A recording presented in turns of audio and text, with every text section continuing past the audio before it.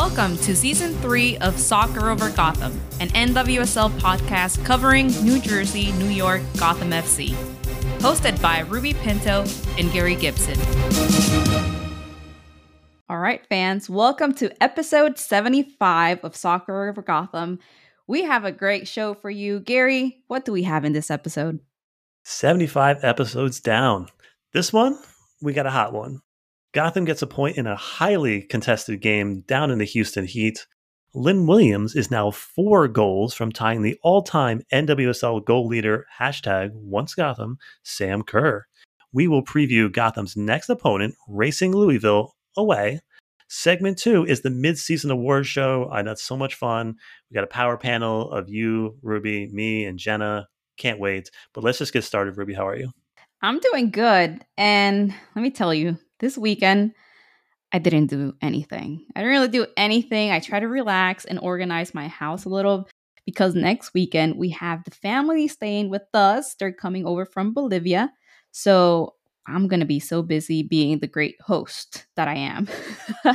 They were here actually 2 years ago, and I took them to one of the Gotham games. But that game, we had a rain delay, and we couldn't stay any longer because I think that game started like at midnight. We couldn't stay and watch the game. Hopefully, yeah, it was that time. So hopefully this time the weather is perfect and cooperates with us. So must have been the Pride Night game, right? Yes, it was such a. We took pictures of, like, in the stadium, like we grabbed food. I think we got empanadas and everything, but I think it was already like 11 o'clock and we had to leave. We had other things to do. We couldn't stay. Bummer. Speaking of the rain, I'm excited for this rain. I got all my plants in. My garden, my raised garden looks amazing. And I put some daisies in this year, some new plants I'm excited about. My butterfly bush is blooming. It's just all kinds of stuff. So it's just beautiful. They needed this rain. Yeah. Talking about plants, I know I told you like a few months ago that I got a palm tree. I'm happy to report that my palm tree is still alive. All right. So let's get on to this game since we're here. At the time, depending on Portland's finish, if Gotham could beat Houston by 4, first place was on the line. Houston is coming into the game after back-to-back wins. Amoros is returning to Houston, where he was interim coach last season. Injury report, Amani is still out. Sabrina Flores picked up a foot injury. Taylor Smith is actually listed on the injury report now as a thigh injury. Taryn is still out for the knee injury for the season, and Midge was upgraded to questionable. Onto the formation, we have a 4-3-3. We have Sheehan, Williams, and Ryan across the top. Christy Mewis, Ali Long, and Neely Martin across the midfield. And then Jenna Neiswanger, Kristen Edmonds, Ali Krieger, Bernina, and Abby Smith on the backside. What are your thoughts, Ruby? Sheehan, another start. Wow, that's awesome. But I also have to mention that I like seeing Edmonds start this game. She's a very solid defender. She's very solid in defense. And if I were to make a single change in the starting lineup, I think I would have preferred to see Fairley in place of Martin. Yeah, welcome back, Kristen, to the starting lineup. Excited about that. First, it's good to see O'Hara back in the 18. Yeah. And then Midge upgraded to questionable is another really good sign. Yeah. Even though she doesn't make the 18, that means she's coming back pretty soon. Hopefully it's good. It's going to be a long game in this heat. Going to have to utilize that bench pretty wisely in this one. At kickoff, it was mid-90s. Houston presents a unique problem. It's hard to pin in a team that uses every inch of the pitch. Houston uses long switches, involves Didasco a lot in the build-up play, so they keep the ball wide, and it's hard to pin them in. The game changes when Krieger goes down with an injury. Houston scores really quickly, probably within 2 minutes of her being off the field. Both center backs start tracking Ordonez as they have been, and then Sanchez sneaks across the defense, gets a nice little quick transition ball into the back of the net. This is the first time this season Gotham is the second best team in the first 45. Yeah, talking about that heat, you could tell the players were sweating so much. Poor Jenna Neiswanger, her face was really red that game. Really red. The first half performance from Gotham I think, fell short from their best. Last time I can remember Gotham playing this way was against Angel City. And in this game, Gotham struggled to maintain control of the ball, and Houston effectively capitalized on those long passes to exploit Gotham's defense. Unfortunately, Abby Smith was caught off guard, leaving she had little time to react, and it resulted in a goal. I think styles make fights, and Houston had a good game plan going into this one. Essentially, keep the ball away from the middle of the park, keep the ball Mm-hmm. away from long, and foul Gotham when they started getting any transition at all. Yeah, it was just frustrating to see them like not be able to control the game. Well played from Houston. Well played. Yeah, well played from them, but also there was just way too many needless turnovers. Mm-hmm. I think in the first half, Gotham was the worst enemy in this one. It was also interesting to put Long higher up the pitch in this one. Only 9 touches in the first half from her. For me, that's just not enough for an impact player like she is. Yeah. Yeah. It felt kind of weird to see Long playing higher up. Perhaps the coach believed that positioning Long higher would contribute to better like control of the ball, but just didn't happen. Yeah, it's also a tough one for Bernina. I think Sanchez staying high and wide was pinning Bernina back, and she was just unable to leave her mark going forward. Yeah, it was hard for me to find a way to stay with Sanchez and at the same time to contribute to the team's attack. Yeah. In the second half, Gotham switched to the 4-2-3-1, gave a little bit of life to this team. Long was back in the 6 with Martin, Williams up top. The first couple minutes of the second half are more the same. Gotham needs a momentum shift desperately, and they get one, kinda. Another absolutely picture perfect ball from Neiswanger starts a sequence that starts with Lynn hitting the post and then ends with Mewis on the turf. Lynn buries the PK, but the momentum doesn't really shift. Houston keeps finding space behind Jenna, and Abby makes a terrific 1v1 save on Alosi. Honestly, this is a knockdown, drag out fight to the end. Both teams are lucky to end up with 11 players on the field. Gotham gets out of this one with a point. There was a wild situation where Gotham gets scored on, but it gets called back because a ball was played by Ryan just out of bounds. It was, again, a very weird sequence. Mm-hmm. Then at the end, Schmidt hits the crossbar late, and it's a really weird bounce. And at that point, I didn't want Gotham to test their luck any further. Just get out of town. Right, just get out of Houston, do Yeah. something. But yeah, when that ball from Ryan came out of bounds, everyone stopped playing on Gotham's side. Like everyone started playing, and yeah, in this second half, I don't know. I feel like Gotham showed a glimpse of promise as they kept they attempted to gain control, but unfortunately, it was just a continuation of the struggle seen in the first half. Ball control remained lacking. They had difficulty to establish connections and struggled to convert chances in the final third. If it wasn't for the bar, I think this game would have ended differently, totally differently. And then they added these extra 12 minutes in the second half. It felt like forever, especially considering the players' fatigue in the heat. Yeah. It felt forever. This is one of the toughest environments to play in. Houston midseason, and it sets up to be a challenge to any high pressing team, especially if Houston gets you chasing side to side.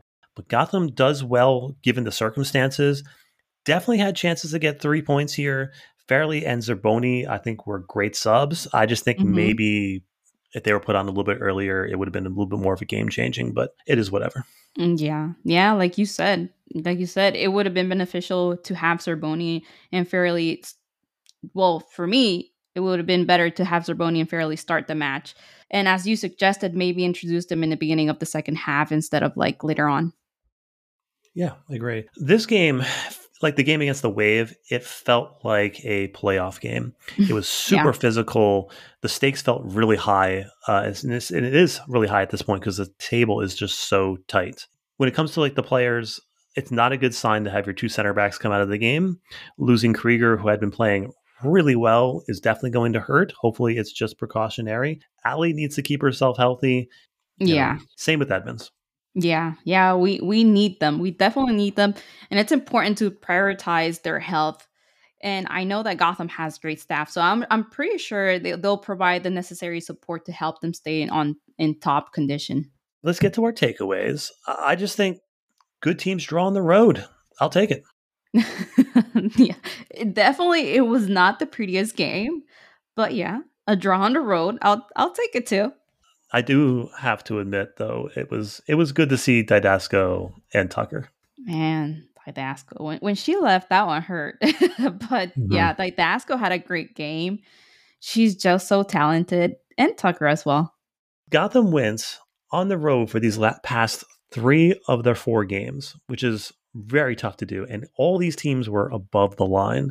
Houston was above the line when we played them. The result was 1-2-1. It's funny that well, not really funny, but the only game we lost was at home. If you told me that would be the result after that gauntlet of teams, I'd be pretty happy. I know context is everything. Again, I'll take it.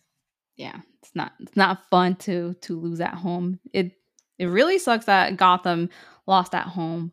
But looking at the bigger picture, they had a good performance overall. There is room for growth and there's room for improvement. Hopefully they can unlock their true potential and achieve even greater success on this second half of the season.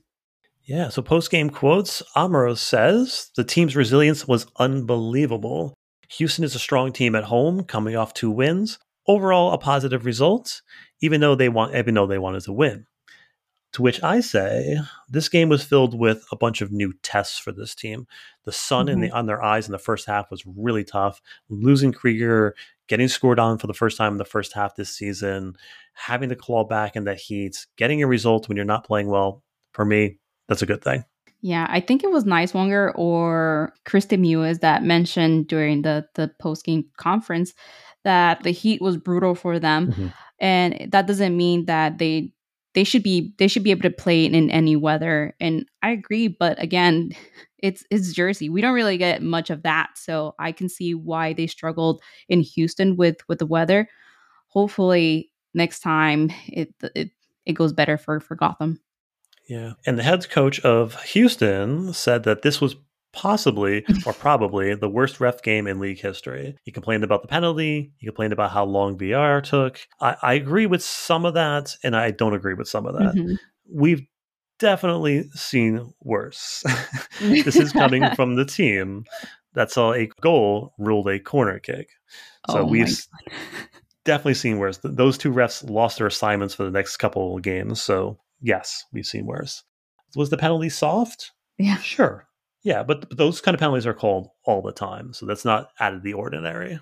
Yeah, about the refereeing, like I think it depends on what side you're on, because if you see it through our side, which we support Gotham, we're like, yeah, the refereeing was fine. Maybe a little hiccup here and there, but whatever. It happens in every game. But if you're on the Houston side, yeah, it was terrible for you guys because you got a goal taken away. And so you could have won that game, but it didn't happen. So again, it depends on what side you're on. You have to take a larger perspective, and as long as it's consistent, that's all I care about, right? Yeah. Like those calls are made all the time against us, for us. Sometimes you're on the right side, sometimes you're on the wrong side of that. I will agree with them that whole sequence with Gotham getting scored on because Ryan played the ball out of bounds was bizarre. It was weird to let Gotham players crowd around the VAR, the ref during the VAR, but that doesn't change anything. I'll just give Sam that. Oh my God. When I think about like all the Gotham players asking for the VAR check, I think of Fairley when she's like, making the little sign, the VAR to check it out. But yeah. And yeah, even though the ball's out, if you don't hear a whistle, I think the players should keep playing. That was one mistake from them, that they saw the ball out and they stopped playing. But if you don't hear a whistle until then, you just keep playing. And after the play stops or whatever, maybe you can like, hey, the ball went out. Can you check that out? But it is what it is. We mentioned this earlier, but both teams were lucky to end with 11 players. I think the ref let a lot of stuff go. I think a couple players, I think Chapman was an example, was well past the limit on persistent infringement, well past. On the other hand, I think Gotham is lucky that O'Hara did not get a red for that tackle. Mm-hmm. She bodied that player. And Sheehan. Yeah. Both teams got away with a lot in this game. It was super, super physical. Yeah, like you mentioned earlier, it felt like a final game or like something like that because, yeah, it was very physical. Yeah, there were a lot of errors out there. Like you said, Nohera didn't get a red card. Sheehan didn't get a yellow card for that boot on the face. I wonder how she's doing. Hopefully she's well. They took her out just a concussion prevention. But yeah, it is what it is again. Yeah. All right. Any stats of the game, Ruby? The stat of the week is that Gotham only had 76 passes on their half. That pretty much means that Houston was doing a good job at keeping Gotham on their half, which is not ideal when you want to start making goals. What about yours, Gary? Yeah, you're right. 76 passes in the opposition's half is not normal for Gotham. Again, we've had 120, 140 the past two games. So yeah, they were bypassing our press and it was very hard to press them in their own end. So the field tilt was a little bit different in this game. But my stats is there were 7 shots in total from Gotham, 6 from Williams. The only other shot taker was Neiswanger. We just got to get more players involved in the attack, especially with Williams all but gone for the World Cup. Mm-hmm. Yeah, considering the Gotham schedule and the participation of certain Gotham players in the World Cup, their last game before the World Cup might be July 9th against Portland Thorns. Since the World Cup concludes on August 20th, it is unlikely that any of these players will return by the game on August 27th, depending on how far they go into the tournament. It's probable that they'll be back for the game either on September 2nd or September 16th. So that is a total of like 5 to 6 games that the players will miss, again, depending on how far they go into the tournament in the World Cup. Yeah. Let's get to our player of the week. Fans chose Williams. It was a close one, slightly over Smith. Do you agree, Ruby? Choppy game, and it was hard for me to pick one to like stand out because Abby just had amazing saves and Williams calmly took that PK shot and made it in. So for me, it's just both of them, Williams and Abby. I think it's definitely both. I'm with the fans here. I do think it's close. I think the 1v1 save with Alosi was game-changing, but so was the penalty. Let's just go with the tie. Let's get down to the standings. What do you think, Ruby? So we have Gotham now in 5th place. And, I was getting used to seeing Gotham on the top of the table. We had Gotham there for 2 weeks, so I was getting used to that. Now, this table is really tight because a win or a loss can make the team go up 3 spots or go down 3 spots. So let's just win. Yeah, it's so crazy that Gotham right now is 2 points from first place and 2 points from 7th place. That's how crazy how tight this is, and it's going to be a fun ride the rest of the way out. Buckle up, fans. Buckle up. We're only halfway through their journey, so I'm just ready to see where this team is heading. You ready for some math, Ruby? Oh, let's go. I got my pen. All right. I correctly calculated last season that it would take 33 points to make the playoffs. Yep. Let's say, for the sake of the argument, that I am right again, which I usually am. Yeah. Let's say it's 33. For Gotham to make the playoffs, that means Gotham needs 15 points from their last 11 games, which is 1.36 points per game. If Gotham mirrors their first half, because now we have 18 points. So if we have the same first half as we do the second half, we're easily in. But just to make the playoffs, they just need to keep up their form. They need 5 wins in their last 11 games. So they can go 5-0-6. They can burn 6 games, but win 5 and make it. Or they can win 4 games, get 3 draws. So 4-3-4. That's pretty reasonable, right? Or they can win 3 games, have 6 draws, or 2 wins and 9 draws. You get the point. Yeah, I get the point, but I prefer the first option. Imagine Gotham drawing 9 games for the rest of the season. No. I'll be looking at like somewhere in the back. Where's Freya? Anyway, so like you said, 11 games left, only 15 points needed. So as long as they win half of those games, we're good. We're good. I feel positive. Like you said, they just have to mirror what they've been doing. And if they can surpass what they've been doing even better, I'm already like counting on Gotham in the playoffs. Yeah. There is definitely concern, though, for teams at the bottom of the table. And I think it, just based on my calculations, I think it may be too late for certain teams to claw back up. Yeah. So, for example, Lesser Gotham, Angel City, NKC, 9 points for both of them at the moment. So they would need 24 points in 11 games to reach the playoffs in that scenario. It'd be 2.18 points per game. So that is essentially 8 wins, and they can only have 3 losses in 11 games, or 7 wins and 3 draws. They can only lose 1 game if they draw a game. Anything is possible, of course. And I'm just putting this out there. I'm not sure Freya makes it through the rest of the season if they don't start winning, and winning fast.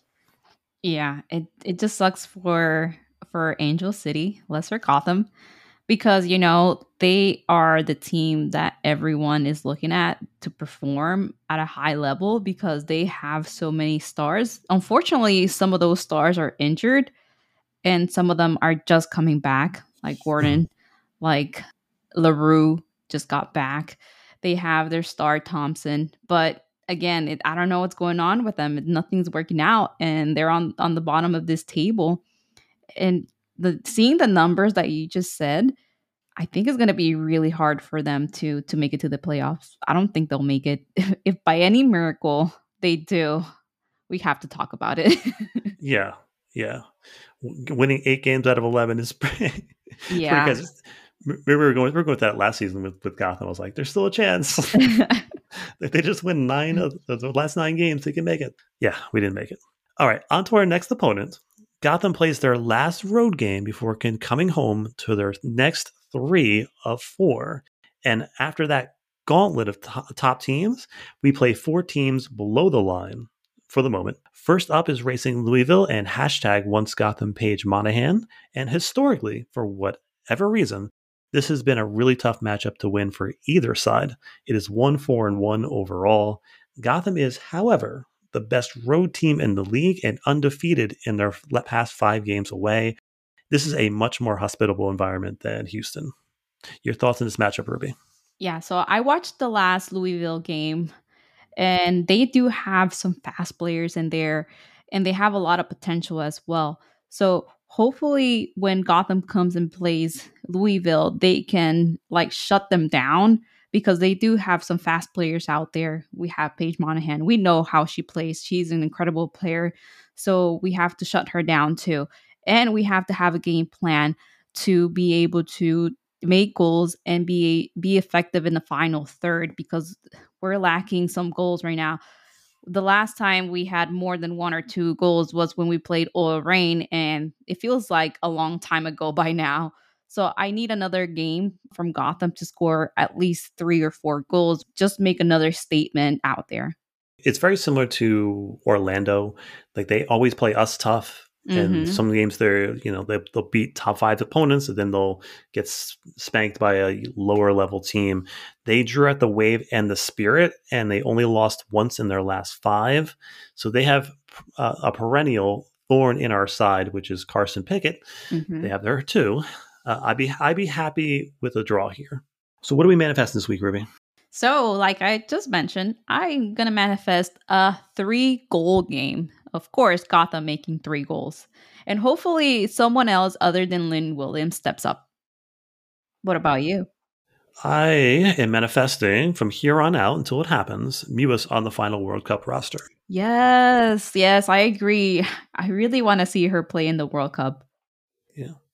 Any random thoughts, Ruby? I do not have any random thoughts. What about you? Now, let's just get to our award show, shall we? Let's do it. Let's go.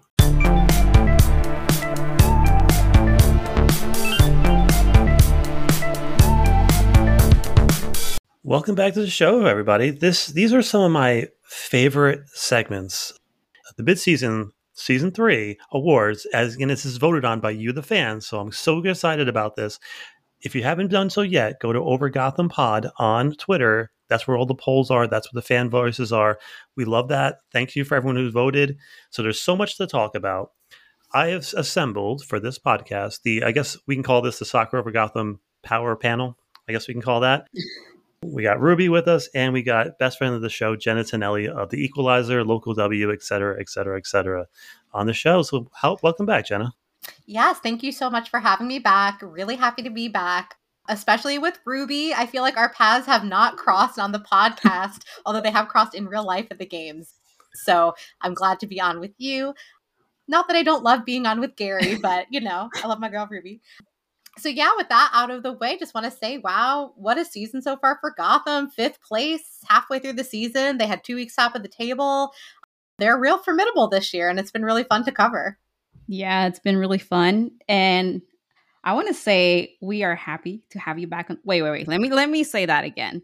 I am very happy to have you back on the show. And thanks for coming back. And I have to say, I'm blaming Gary for not being together on the pod more often. I think we recorded once before. I don't know. I don't remember. Anyway, but at least I get to see you on game days. Okay. So that's good. I don't think you get to see Gary much, though. No, I don't see Gary much on the game days, but I have been enjoying seeing you and the incredible content that you are putting out from those games. So I love that. Thanks. Anyway, it's been a really exciting season so far. And coming from a season like last year, I didn't know what to expect this season. So it's a pleasant surprise for sure. Yeah, I mean, let's quickly talk about that. It's been a ride covering this team. It's been, again, a pretty positive season. I'm excited to have this contrast that we've had. And I'm glad I always get to cover it with you two doing this. But let's get to why we're here, which is the awards show. So these polls are the voice of the fans, and we love to amplify the fans' voices. Always, we start with a poll that I do not make, because why would I? It's just your thoughts on goalkeeping and how good Abby Smith has been. Yeah, I mean, it's interesting. Obviously, Abby has been the number one, goalkeeper, in that number one spot. But Mandy Haw and Michelle Betos have both also gotten minutes. They've been fabulous. Everyone has played really well. I think it's really interesting that head coach Juan Carlos Amoros seems to take into account goalkeeper performance during training and what he describes as a competitive environment into his decisions for game day. So a very interesting spot for Gotham to be in with 3 very talented keepers. But before this weekend, Abby Smith led the league in saves, but she has been surpassed, I think, by Lund, but she's still up there, leading the league in saves, just in 2nd place now.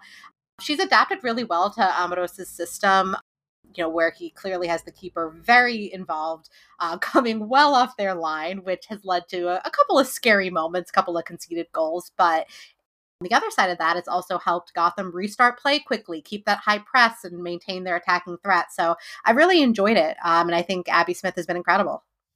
Yeah, she's definitely been really involved. And exceptional performance from Abby Smith this season. I mean, her contributions have proven to be crucial for the success of the team so far. And I personally believe without Abby's performance, Gotham would be in a much different place right now. Yeah, I'd say it was one of the sneakiest, I guess, best pickups of the offseason. I think if we're voting today, I think she is the NWSL Keeper of the Year. I know Lund has been having a good season too, possibly Tolla's choice, but I think Abby's head of the pack right now. Considering that she's only played in, say, 7 games in the past 2 seasons, she's been pretty good. And I've been watching her for a long time through the A-League and through her different stops. So I knew she could play. Honestly, she's even surprised me a little bit at how really good she's been. She took a couple of games to get comfortable, but now she's been lights out. It seems every week she's making that one save that we need her to make. She's got the highest save percentage in the league, I think, and the fewest goals conceded per 90. So she's been awesome. Let's get over to the polls that I did make, which is, we'll start with the rookie of the, last year was the rookie of the year. This year we're turning it to young player of the year since we don't have one rookie. Best player under 24. We'll say we'll call that a young player. I know, Jenna, you're just under the 24, right? That's right, 23. 23. That's right. Although it's so funny, every time I tweet a joke about me being 23, there's always like a handful of people who really believe me, which I love, and my wife gets so mad. She's like, I have to correct the record. Yeah. Oh, why are you mad though? Exactly. Anyway, moving along. Yeah. So last year we had a bunch of rookies, and we had Hensley, we had Jenna Bike, we had Sharon Torres, we had Cameron Tucker, and a lot of them didn't get many minutes. I think the players here that we have for our poll this time, even Sheehan, who ended up at the lowest of the poll, I think her performance probably would have won her that poll last year, because I think she's been that good. That's how much we're relying on young players this year. So the category was, again, players under 24, and Neiswanger just won at 48% over Bruninia at 40%. Your thoughts, Jenna? I mean, obviously, looking at last year's poll, I know Taryn Torres kind of ran away with that. And I'm so sad that we do not get to see her this year. She was such a promise last year. Her injury has been brutal. I was really hoping to see her shine, especially during the World Cup days. But yeah, I agree with this year's poll. Jenna Neiswanger, I mean, wow. I mean, her crosses into the box, her runs up and down the flank, her shots, that left foot is absolutely on fire. Of course, we've seen her play out of position a bit. And I think that kind of, lends to this because she's taken to it pretty well. And I really think she could really be Rookie of the Year if she continues this path. Yeah. Yes to everything Jenna said. But, I believe in the absence of Ali Long last year, Taryn Torres emerged as a standout player last season. And as a result, many people were anticipating watching Torres play this current season. Sucks it didn't happen, and it sucks that she suffered an injury during preseason. It is also worth noting that the young players on the team have each demonstrated their abilities and shining on their own way, on the field. They add an exciting dynamic to the team, even in the face of some setbacks. Yeah, and just to touch briefly on Bruninia, who came very close behind Neiswanger, I mean, that's a hard poll. She's been a phenomenal. I mean, I think maybe we'll talk about her a little bit later, but just what a revelation Bruninia has been for this team. Yeah, because again, last season, we've been very poor as a team playing young players. If we talk back to our rookies in 2020, Viennes is somewhere else and she's not coming back. Real is in San Diego. McGlynn left. Now she's back. Now she's getting some minutes. In 2021, we had Pinto left. Sheehan went on loan, came back. Now she's getting minutes. Torres was getting minutes, but then got hurt. Bodie is now in North Carolina getting minutes. Hensley away from the team. Livingstone away from the team. And Loftman is wherever Loftman is. But yeah, we've been really poor about playing young players. So that's why this poll was very exciting to me, seeing so many young players getting minutes, making contributions, and growing. And we just talked about Bernina. How much has she grown in this season? She's becoming a two-way player, and sky's the limit for her as well. And it's interesting. I mean, Yasmin Ryan didn't get a ton of the vote, but you know what's kind of interesting about Yasmin Ryan is the way she plays. You think she's a veteran. It's like something when I think of Yasmin Ryan, I don't think like standout young player. I just think like extremely accomplished, talented, dominant on the field, just incredible talent. So yeah, you're right. It's a good mix on Gotham this year. I think of youth, veteran, mid-career. Yeah, I agree. And Ryan, if she had one or two assists, she'd be probably a lot higher in that list. But she's been excellent. And when you had to check, I'm like, is she over 24? Because you're right. She's got an NWSL championship, and when we interviewed her, she has every accolade so far that you can possibly get. So yeah, she's a winner. Yeah. She just shows so much confidence on the field. That's why we think she has more experience than she does. And it's awesome to have her here. Totally. All right. Every one of these polls, I made a quick discussion question. Now that we've seen some early results, has Gotham won the offseason over KC? That's such a hard question because Kansas City made some incredible moves, but really got stymied by injuries. So it's really hard. It's kind of like comparing apples to oranges, because if they had that full roster firing on all cylinders, it could be a very different story. I mean, unfortunately, KC, I mean, what so up and down. I mean, they were last place at the end of 2021. Then in 2022, they're in the final, and now they're back to last place. And Gotham has kind of done like the opposite of what they've been doing. So I don't know. It's a really hard question, but I think in a vacuum, I still think Gotham had the better offseason. I mean, Lynn Williams, Abby Smith, Jenna Neiswanger. It's just, signing Juan Carlos Amaros as a coach, even, I count that as part of it. I think they've shown they've won the offseason. Definitely. I mean, we had so many doubts what was going to happen with Gotham this year, but as the offseason progressed, we saw them and we saw the game plan they had. I mean, we got incredible players like Jenna mentioned. We got Abby, we have Lynn, we have a new coach. And, Ambrose was only on the NWSL for maybe a few months with Houston, but he showed that incredible talent. And then we took advantage and we brought him to Gotham. So that was a great move from Gotham. I would say, yeah, we're winning. Yeah, I would say yes. I think the main difference is, as you can see, when Casey's coach left, it felt like Gotham had more of a plan than Casey. Casey signed a lot of players, and from the outside, I'm like, I'm not sure how all these pieces fit into the system that they're running. But when you look at Lynn Williams, you go, okay, I know exactly what she's going to do in this offense, right? Like we're like Dabinia, who knows if she could fit into whether the first system they were running there. I wasn't sure how she was going to fit, but I think Gotham actually had a good plan. I think they executed well. And I do think at this point, you can say we won the offseason. And it's also to note that Gotham's offseason was different in that they've been kind of up and down with coaches coming, coaches going, general managers coming, general managers going. But this year they had Yael in place. She had experience with the team. They had Amaros there. He already had even just a couple of months experience as a head coach. And they could really, I think you saw, come up with that plan and get players on that fit that plan. So yeah, I think you really saw that shake out. Yeah, I think it does also start with Amaros. I think he was the best coach available, and I think they knocked it out of the park. Totally. Yeah, let's get on to best defender. Now, this is interesting because a lot of these polls just from last season are a completely different list of players, except for Krieger.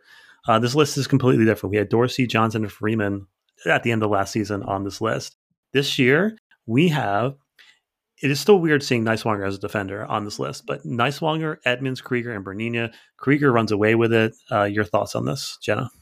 Yeah, I mean, I know I was looking at that too, how it's so different, but Krieger continues to be a leader on this team and on this back line. And you really saw how important she is to that back line in that most recent game where she came out with an injury and Gotham got scored on within minutes, not even seconds, basically, of her leaving as they adjusted to Ellie Jean coming on and Krieger going off. Because, I mean, Ellie Jean is also fantastic, but a very different player from Krieger. So, it was interesting in that game too. I had kind of an inkling that something wasn't right. She wasn't really playing like her usual self. She had some very uncharacteristic giveaways when usually her passing is so clinical. And so when she went out with the injury, I was like, I had a feeling maybe something was up there, which sucks. But a few people have asked me for updates on the injury. I don't have one. I really hope it's nothing serious. But I completely agree from a defensive standpoint. She's still the standout on this team. I know Brunina came in second, has been extremely effective on both sides of the ball, shining a little bit more in the attack, I would say. But from a purely defensive look, it's Krieger all the way. Yeah.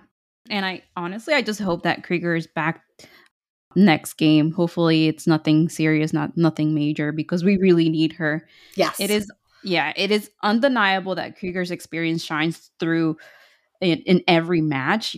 And it greatly benefits the team to have such talented and seasoned player in the back line as Krieger. Her dominance last season and her continued impact in the current season have been remarkable. However, it is sad that this is her last year with Gotham, playing for Gotham. And I think finding a player who possesses a similar combination of skills and experience is going to be challenging for Gotham next year. Yeah, I think it's pretty obviously Krieger. It is. I do like bringing in a lot, and she's learning the defensive side of the game. But yeah, Hmm. obviously it's Krieger right now. But it's such a turnaround from last season. There's so much more freedom with this team. Obviously, with when you had Freya as a coach, everybody was pinned back, right? Didasco got forward a couple of times to get some wide balls in, but Hmm. with Scott, both defensive backs were pressed in, so they were very defending as a block of four. This season, there's so much freedom for Neiswanger to go forward, Bernini to come forward, and as a high pressing team, that puts these center backs on an island a lot. So it's been a lot more one v one defending, and I think Krieger has stepped up, and I think she's been amazing defending one on one. She's been going one on one with like Rodman and Hatch and all these players, and she's just pushing them aside and just doing a fantastic job. I think it's obviously Krieger. And again, like you both said, it's a shame it's her last season because I think she's playing some of her best soccer. Yeah, she really, really is. I mean, her mind, her soccer IQ is just off the chart. Ali Long's another person that comes to mind when you think of soccer IQ on the team. But it's, even I'm just thinking, even attacking, I can't remember what game it was, but there was one game where Krieger was up so high that she was Oh, basically in line with Lynn. And I was like, what are you doing? But she was like redirecting the ball back in. Like she's just incredible. And she is playing amazing soccer. And yeah, I think Ruby, you're right. I don't know when she retires, who fills that role, because I think it's critical both in her skill, her experience, her leadership. Yeah, I will be really interested to see. I wonder if Ali Long, if she stays another year, I can't remember her contract situation off the top of my head, but they've Mm-hmm. been putting her into center back a little bit, so who knows? And my best guess will be Edmonds and Jean. I think Yeah. because Edmonds is a similar player to Krieger as far as skill set, so I think that would probably be the most obvious. But again, who knows? Hmm. Who knows? All right, quick discussion question: what player on the squad deserves more minutes in your opinion? I don't know. Ruby, do you have one off the top of your head? I got to think about it for a second. like I feel like there's a lot of players that I want to see Mm-hmm. more. Mm-hmm. I would like to see Zerboni play more. Why? Because she has shown like incredible like skills this season. She looks determined. She looks like a fighter out there. Have to remember she was the captain last year, so she has that leadership on the field. And when she just steps on the field, like you can feel it. I But other than that, I would say Mandy as well. I love Mandy, but yeah. Yeah, I agree with both of those. I think Zerboni has been playing some incredible soccer. I've been really watching her when she comes on. She just breaks up play. I talk about this later. We talk about game changers. So I'll save my my piece on the call for that. I think Mandy Freeman is somebody I would love to see get more minutes. I think it just shows how competitive this training environment really is, and Amaro says that every single press conference, but Gotham has depth. Gotham has extreme depth. So I do not envy having to make those decisions week in, week out. And then Ifeanyi Manu, she's the one for me. Gary, I think, is that the one for you too? Yeah, 100%. It's a World Cup year for her. I think she needs to get back into form. When she's played, she's been a little rusty. I think she just needs a couple of games to get back into form before she goes to the World Cup. So I'm hoping it's her. Hmm. Let's get over to best midfielder. Last year, we had Mewis, Kawasumi, Zerboni, and Torres on this list, and Mewis ran away with it. This time, Mewis ran away with it, but it was a little bit closer with Farrelly and Long. I'll start with this one. Obviously, we all know that Farrelly's resurgence has been amazing. We're all rooting for her, and she's been stepping up and getting better each game. And the thought that she's going to be on the Ireland national team is so super exciting. I can't wait. I do agree it's Mewis, but Long. Sometimes people describe players randomly, and it just for me it just works. The KC's interim coach called Long a spider, and I was like, that's interesting. I was like, you know what? She is a spider. She puts out a web around her, and she just engulfs everything around her, and she dictates play. And the teams that have done the best against us this season have eliminated Long from getting the ball. Both Orlando and Houston kept the ball away from Long pretty much the entire game. So she's super, super important to this team. I think Mewis is probably been She's so frustrating. I just have to say that. I think the world of her, and I think that her final product is missing. She does a lot of the fundamentals and good little things right. I do agree it's Mewis, but I still want her final product to be a little bit better. Yeah, that's interesting. I mean, I think so. Just kind of pedaling it all the way back. I'm not surprised to see the voting be a little bit closer this season between Long, Farley, and Mewis. But yeah, I mean, I think Mewis has been clutch. And I think it's kind of what you said. It's the fundamentals. It's the way that she shut Marta down, during the Orlando game. She really made sure that Marta didn't, get out of control with the incredible things that Marta can do. She picks up balls, recovers balls. She sends amazing, accurate long balls, over the top. She covers a ton of ground. And I think in terms of what her assignment and her role seems to be on the team, I think it's been consistent, and I think she's doing what is asked of her. She'll be the first one, and she said it during press conferences. Does she want to notch assists? Does she want to get on the board? Of course, she's a competitor. So, but I've been really, really happy with her. Obviously, Sinead has had an incredible season, an amazing addition. Such a pleasure to watch her play for all of the reasons. She's been fantastic, but sometimes she's a starter, sometimes she comes off the bench. Mewis definitely is the consistent starter, as is Long, and the return of Allie has been so needed. It's like you said, when she's shut down, the engine of the team kind of stalls. She's that engine. So but she's been slotting back into center back, showing her versatility. There was this one moment in, I think it was the most recent game, where she two defenders or two midfielders, I can't remember, came up on her, and she was just like right in the middle, and she does that like little like futsal trick where she just like gets the ball out from under them, turns around, and just like gets away from two players. It was just like, she's incredible. But I agree. I think in terms of the workload and the work rate, Mewis has been, for me, the best midfielder. Yeah. And I actually have a video of Mewis talking about Marta in the mix zone. Yeah. So funny. I have to edit that video because it gets a little noisy in the mix zone, but I do have her like talking about Marta, and I'm going to post it either tomorrow or the next day. Do it, because that quote is so good. I know, it's funny. It is funny. But 2023 marks the World Cup year for some of these players. Mewis in particular has expressed her strong desire to secure a spot in the World Cup roster. I mean, her performances at Gotham this season have shown her drive and determination to excel in the world stage, while also making significant contributions to her club team. And honestly, I really hope she gets to go. Me too. Yeah. I'm not putting her down. I just think so highly of her that when I think her final product, if it's just a little bit better, I think she could be. Exactly, because we know she can do better. Totally. We know. I mean, yeah, that's the vibe. Like when you were saying all that, it's so true. It's because the caliber of player that Christy is. Exactly. She's absolutely incredible and so talented. And yeah, I mean, I want to see some Christy Mewis goals. Like, let's go. Yeah, and I want her to make this World Cup roster so much so for her. So those little things.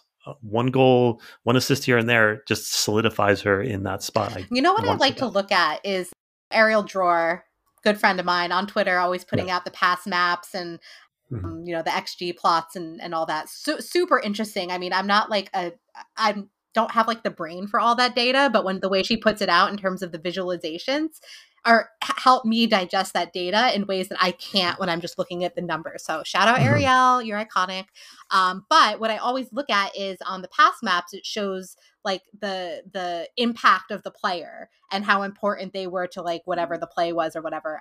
And I'm always looking at that. And Christy, most of the time, has that, red circle or the, yellow circle where she's like contributing significantly to the team. So I'm always looking at that too. All right. Discussion question. So what position do you think Gotham goes after in the summer transfer window since they have a spot open? Midfield. This one's hard. I say midfield. I got midfield as well. I think they got enough attackers. And if Mewis is going to be gone, then that's a bigger Sinead. hole. Yeah. Taryn's out with the injury. Mm-hmm. Yeah. Yeah, I agree. All right, on to attacker of the season. All right, last season we had Purse, Anamanu, Smith, and Monahan. None of them are on the list because there is only one. It is Lynn Williams. I split up between Lynn Williams and Go Bats, and either one, it's Lynn Williams. So, Jenna, what are your thoughts? Yeah. I mean, Lynn, but wow. I just, like, I'm just literally in my head, like picturing her scoring goals in my head right now, because it's just Lynn all the way. She's been the focal point of Gotham as in their attack. Lethal on both sides of the ball. That clip that just went up from their game against San Diego where she tracked all the way back to defend Alex Morgan. I was like, you know that meme that's like, Ariana, what are you doing here? You know that from, like, I don't know what that's from. I'm gonna get like roasted for that. I'm 23. I know all the references, but like that's what it was like. I was like, why is Lynn all the way back there? Yeah, I mean, there's not too much to say that hasn't already been said. She is just getting better and better and better every single game. And yeah, I'm going to be really interested to see who steps up in her absence, in her World Cup absence. Delaney and Yasmin are going to have to really step up, but I know they can. So. For real, that play was amazing. And we were like, and it looks even better because we were in the press box. So it was like right in front of us. That day, I got there a little late because of the traffic from the San Diego game. And I was just getting settled in, whatever. And I just see like Lynn, like, I was like, oh my God. Like, she ran so fast to get Morgan and shut down Morgan.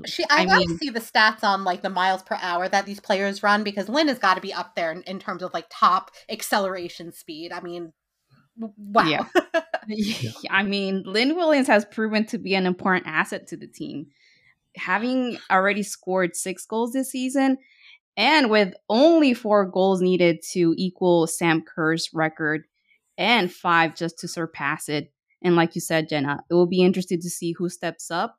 Although Ryan possesses like an immense potential, she has yet to find the back of the net. I mean, she did have a goal, but it was taken back by the bar, which sucks. Yeah. The only time I've not the only time. One of the times I've hated VAR. Me and VAR have been on good terms this season so far. But that one, you know, every relationship has ups and downs. Right? That was one of them. But another one is Sheehan. She has come close, but yet to convert her chances. But on a positive note, we can anticipate the return of Midge Purse. Her comeback will boost the team's attacking options. Yeah. Yeah, I think Lynn's been incredible. Obviously, at the beginning of the season, I know Lynn has gone for a season, but it felt like all the pundits were not like writing her off, but just not mentioning her or just ignoring her and forgetting how prolific she has been through her entire career. So it's really good to see her kind of get that spotlight back, and we're like, oh wow, she can do all these things, and she's been right on point. And like, I know Jenna, you're 23. I'm a little older than that.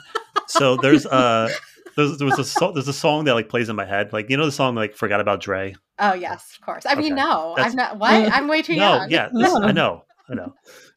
BTS. I don't know. Yeah, and like everybody forgot about Lynn at the beginning of the season. So I'm glad she's. It's interesting, and I think this kind of goes back to your you know, what kind of you were saying about Christy, and with Lynn.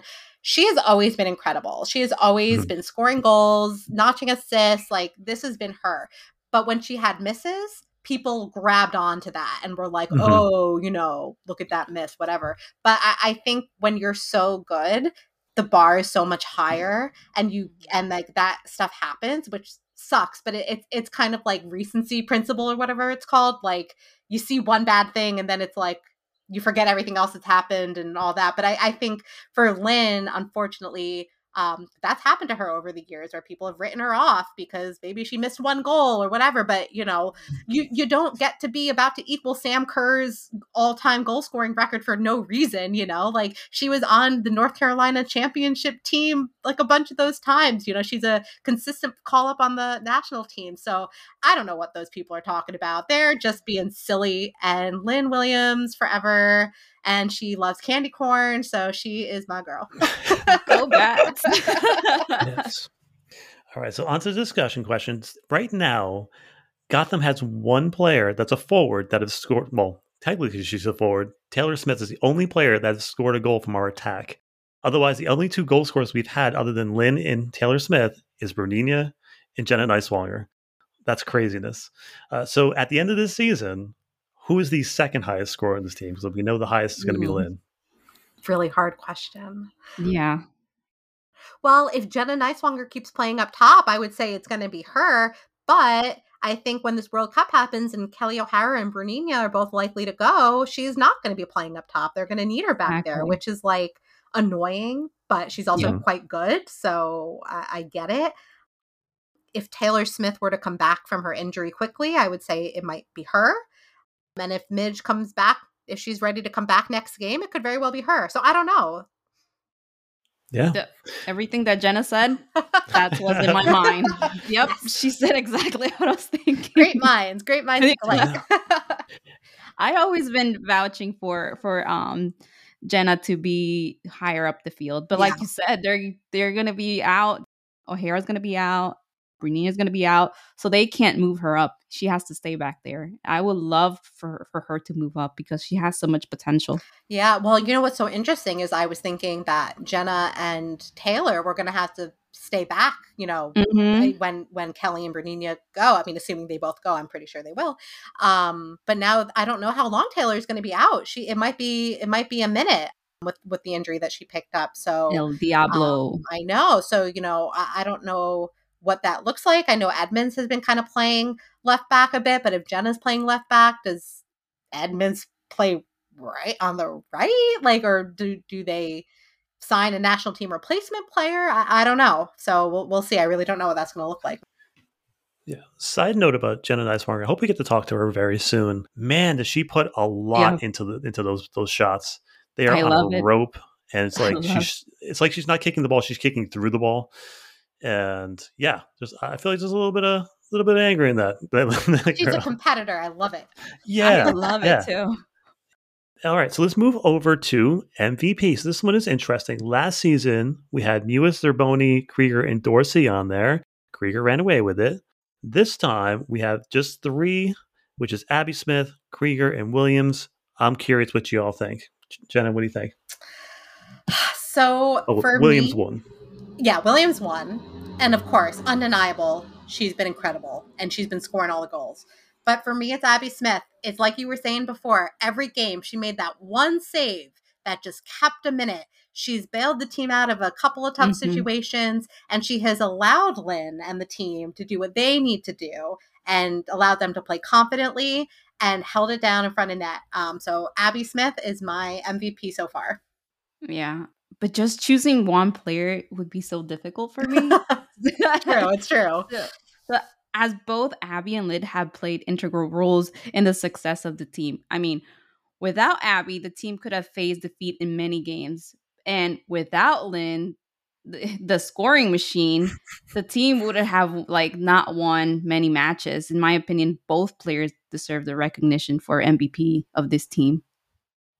Yeah, we talked about the defense and how in the high press system it puts the center backs on an island a lot. It also puts the keeper in a lot of bad situations where they're defending breakaways one-on-one, just like we saw in the last game. Abby came up big on Alosi. So I think, as we said, Lynn is doing fantastic. She's scoring a goal every other game, and that's exactly what you want to do from a striker. That's the standard right there from a really good striker. And obviously Krieger has been the leader of this team. She's picked up not just her play, but her vocal leadership has been incredible too. So I can't discount that. But I think that Abby has made that one save every single game, and she's got 3 or 4 save of the weeks, right? And she almost won this week too. Oh yeah. Yeah. That's right. I love those polls. Gotham is cleaning up on those. I love it. Yes. The Soccer Over Gotham army is very, we're getting them over the line. And then Abby won a player of the month too. I just think right now it's Abby. Yeah. Discussion question. If any, what trophy do you think is the realistic one for this club right now? All of them, honestly. I mean, they're all realistic. Will they get them all? Probably not. Maybe yes. I think Challenge Cup is well within their reach. I think they could make a great play for Challenge Cup. I'm pretty sure they're still leading the East. I think they could. That's a competition that they could do well in. They were top of the table for 2 weeks. They could win the Shield. And then once you're in the playoffs, if you're top 6, and I'm feeling very confident Gotham will be making the playoffs this year, then it's all bets are off. They could win the championship too. I mean, let's get it for Krieger. Let's get that championship for Krieger before she retires. But I think all of them are realistic. Yeah. The Gotham that we're seeing this year, exactly. It's possible and realistic for them to win it all. And like Jenna said, probably not, but they are going to win something this year. I feel it. I feel it in my bones. Yeah, we're recording on a Wednesday, and then tonight is the Challenge Cup game, North Carolina and Washington. I think if they draw, that puts Gotham in a very good position to take the group if they can just get past Orlando next. That puts them in a really good spot. Yes. I think the Challenge Cup is a very good possibility for this team because of how deep the roster is. Midweek games, when you have turnover and roster selection, I think this is a good spot to be in, especially with the roster that we have. The Shield would be interesting because right now the table is so close. We talked about it on the show, but Gotham is 2 points in first place and 2 points in seventh place. So there's so many teams that are just fighting for that top spots. It could go to anybody. I think the Shield would be the hardest to get. Yeah. Because it's World Cup, long season. There's going to be some hiccups along the way. I'm okay with not winning the Shield. I just want to get into the playoffs and I want to win the Challenge Cup. So I think right now the Challenge Cup seems most realistic, but I want that cup. I want the NWSL Cup. I agree with all of that. All right. Last poll. It is the Game Changer Award. This is a player that comes into the game, maybe not an automatic starter. I know I probably could have put Taylor Smith into this poll because she hasn't been as consistent starter. But I think the players that we picked here, I think, are game changers to me. So we have Zerboni, Martin, Jean, and Sheehan. Sheehan, 51%. Zerboni, 31%. Kind of ran away with it. What are your thoughts, Jenna? Yeah, I mean, like I was saying before, I was foreshadowing. For me, it's McCall Zerboni. Obviously, last year she was captain and she was a starter every game. And this year, that's not her role. She is not the captain and she's not starting every game.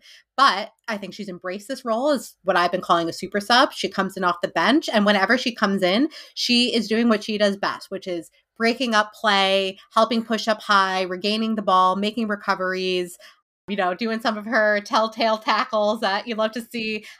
And she's playing some of the best soccer I've seen her play. She is also, we're recording Wednesday. When's this coming out? Thursday?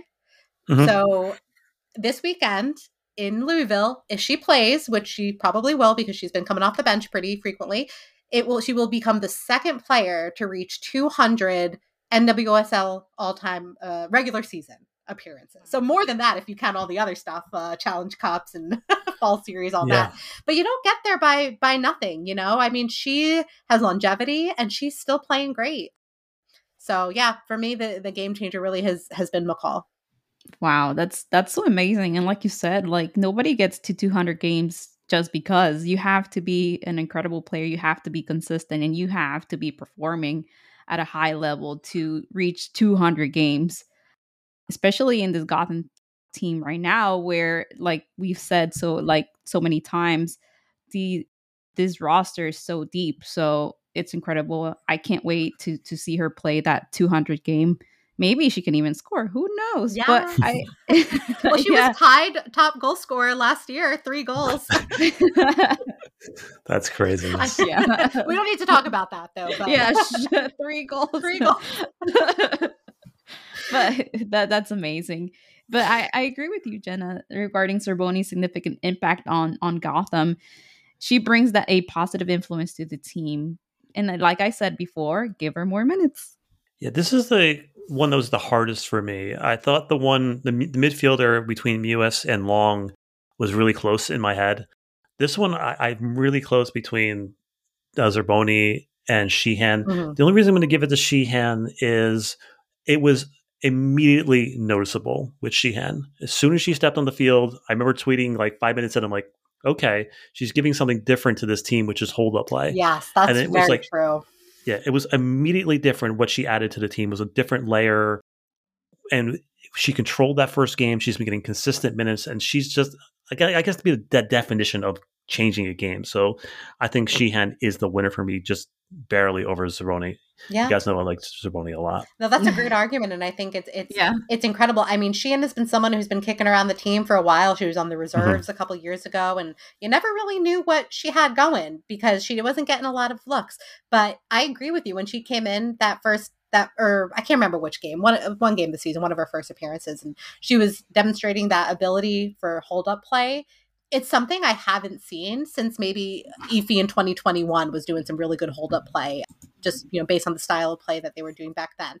And I was just so impressed. And I think Nicole Baxter, quote tweeted you guys and was like, "I told you not to sleep on Delaney," and she was right. Yes, she was right. You can't blame me. I was making a roster of the projected 11, of course. And she did not make the projected 11 at the beginning of the season. So a little bit of that, but I agree with Nicole. Yes, should have been sleeping on her. Yeah. I think it was that game against Oil Rain that she did phenomenal. I mean, that's how we got 4 goals. Yeah, agreed. All right. Any random thoughts before we get off? I forgot we got 4 goals in that game. Wow, how quickly we forget. Anything else? I mean, World Cup is coming up. It's about to be a crazy time for women's soccer. A lot more attention on the league. Looking forward to seeing increased attendance in games. We already saw it with Gotham's game against San Diego. And Ruby, I got there so early because I knew the traffic was going to be a nightmare from like all the national team games I've seen at Red Bull.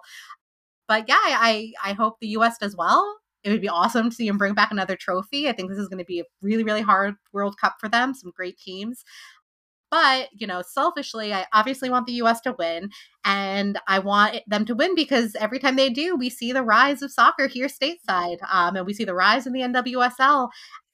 So, Right now, it's like all eyes on the U.S. If they win their 3rd World Cup in a row. This hasn't happened before, so it will be so exciting. It's exciting to see it happening.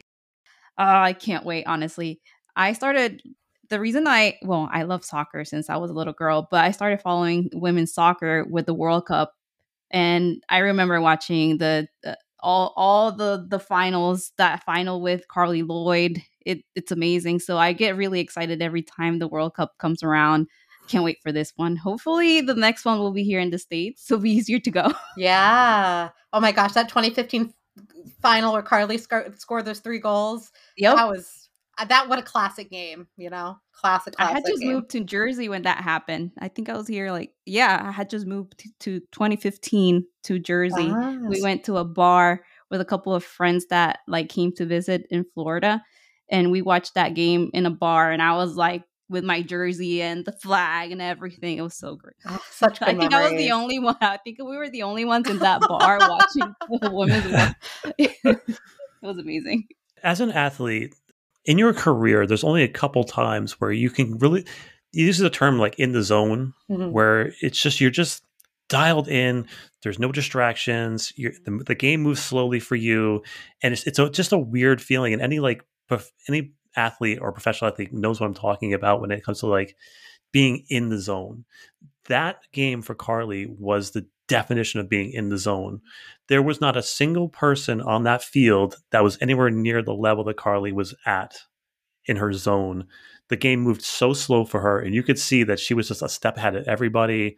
And yeah, I think it's one of the greatest athletic performances that I've ever seen. Just her in that game. Just so good. Yeah, they still put that video up on Twitter all the time of most iconic Women's World Cup moments. Yeah. I mean, just crazy, amazing. So hopefully we get some more of that. Yeah, what are you doing? What are you doing, Vlaco? Come on. Drop the roster. Drop the roster. Do we have a date when it's supposed to come out? Soon. I mean, they said end of June. So, I mean, we're halfway through. So, okay. Yeah, he's still flying around to different stadiums looking at players. I'm like, come on, man. You don't know by now? Come on. Let's go. It's going to be, I mean, he must deep down. No. He knows. Deep down. But yeah, he was at the last Gotham game. I saw him in the tunnel there. I'm really looking forward to seeing that roster. But more than that, I know the players are really looking forward to seeing that roster. And, Christy, poor Christy gets asked this at every single post game. I know. About how she's feeling. And it's just, to me, that ability for these players to juggle the demands of physically demanding, athletic career with the emotional, mental component of trying not to like think so much about this upcoming tournament. Are you going to make the roster? All that. I mean, I give them just such incredible kudos for juggling all of that, because it cannot be easy.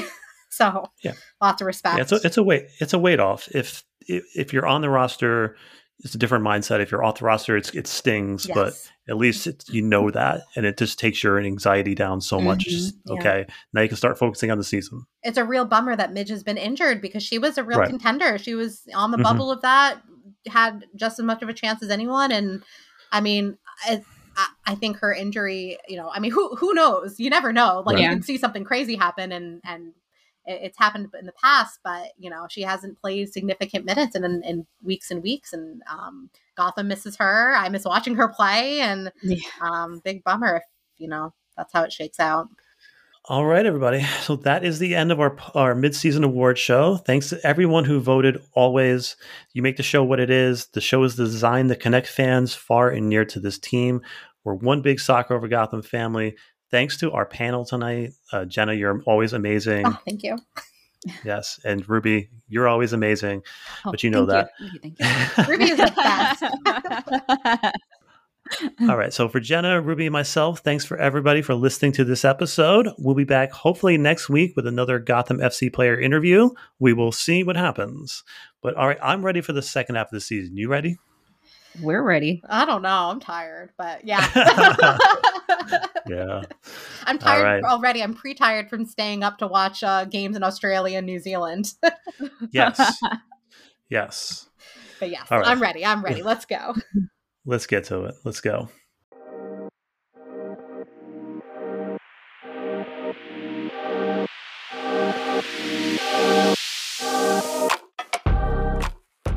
Hi, everyone. This is Gary. Thank you for listening and supporting our project. Here are other ways you can support the show and connect with us.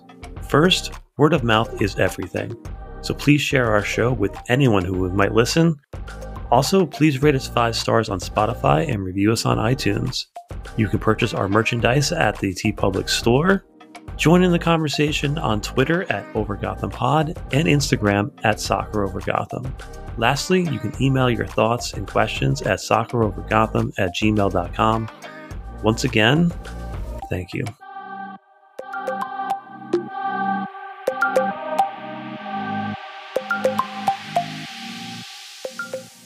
Anyway, let's talk soccer now. Yeah, let's talk soccer.